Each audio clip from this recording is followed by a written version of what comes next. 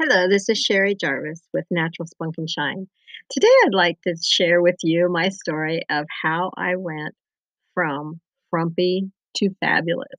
My name is Sherry, and I've been coaching and teaching, inspiring people for many years. I built three successful businesses. Everyone tells me I look 20 years younger than I am, but I'm telling you now, I feel 30 years younger.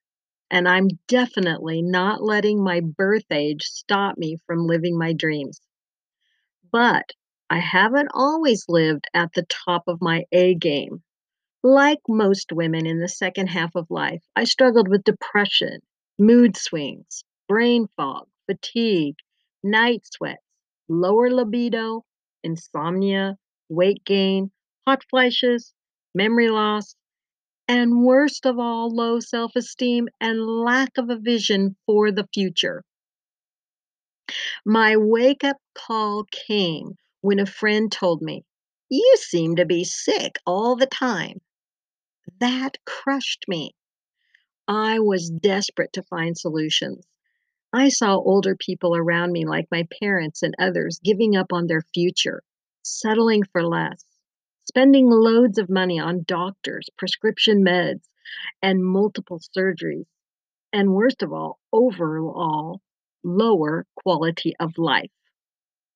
And then I saw others wasting money on every new quick fix that promised overnight results, always looking for the next best thing that didn't work. I didn't want to go down either of those roads. I knew there just had to be a way because my friend Alice, who lives on a remote ranch in Wyoming at 80 plus, still rides her horse, radiates a healthy glow, and isn't on any meds or relying on one surgery after the other. When I go to visit her, she kicks my butt when we walk in the mountains, and I'm 20 years younger than her. Oh man, I wanted to know her secrets. She told me, "Keep it simple, live a clean life, and have faith." But what did that mean? The problem was I kept listening to the lies that it was all about genetics and there wasn't anything that I could do. I was going to end up just like my parents, who, as soon as they retired, went downhill fast. I bought into society's expectation of what aging should look like. I was ignorant of things which may accelerate aging and of the methods to slow down premature aging. Oh, I felt hopeless because I didn't know where to turn. I felt alone, like no one understood my desire to live my best life, no matter what my age. I felt scared that soon I would have to give up on the activities I so loved to do. I felt lied to by my previous education. It was like I had to unlearn everything I had been taught. I felt rejected by people who didn't agree with me when I expressed my opinion that being vital with vigor during my latter years was actually possible because I had examples of other people doing it, like my friend Alice. But I didn't know how it was going to happen for me. And then my big aha moment came when I started talking to other people like Alice. And I met them and I met them by beginning to attend wellness conferences.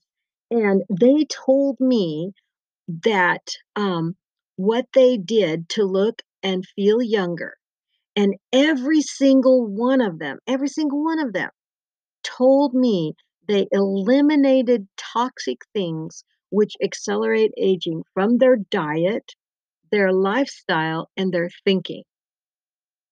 That got my attention. Now, obviously, I had learned about healthy eating, but for some dumb reason, it had never occurred to me that my thoughts, my lifestyle, could also seriously affect how I aged. At that point, I knew if all these people were doing this and it was working for them, that I should be doing it too. So I immediately bought lots of books on anti aging and mindset. I bought courses that walked me through preventing health issues.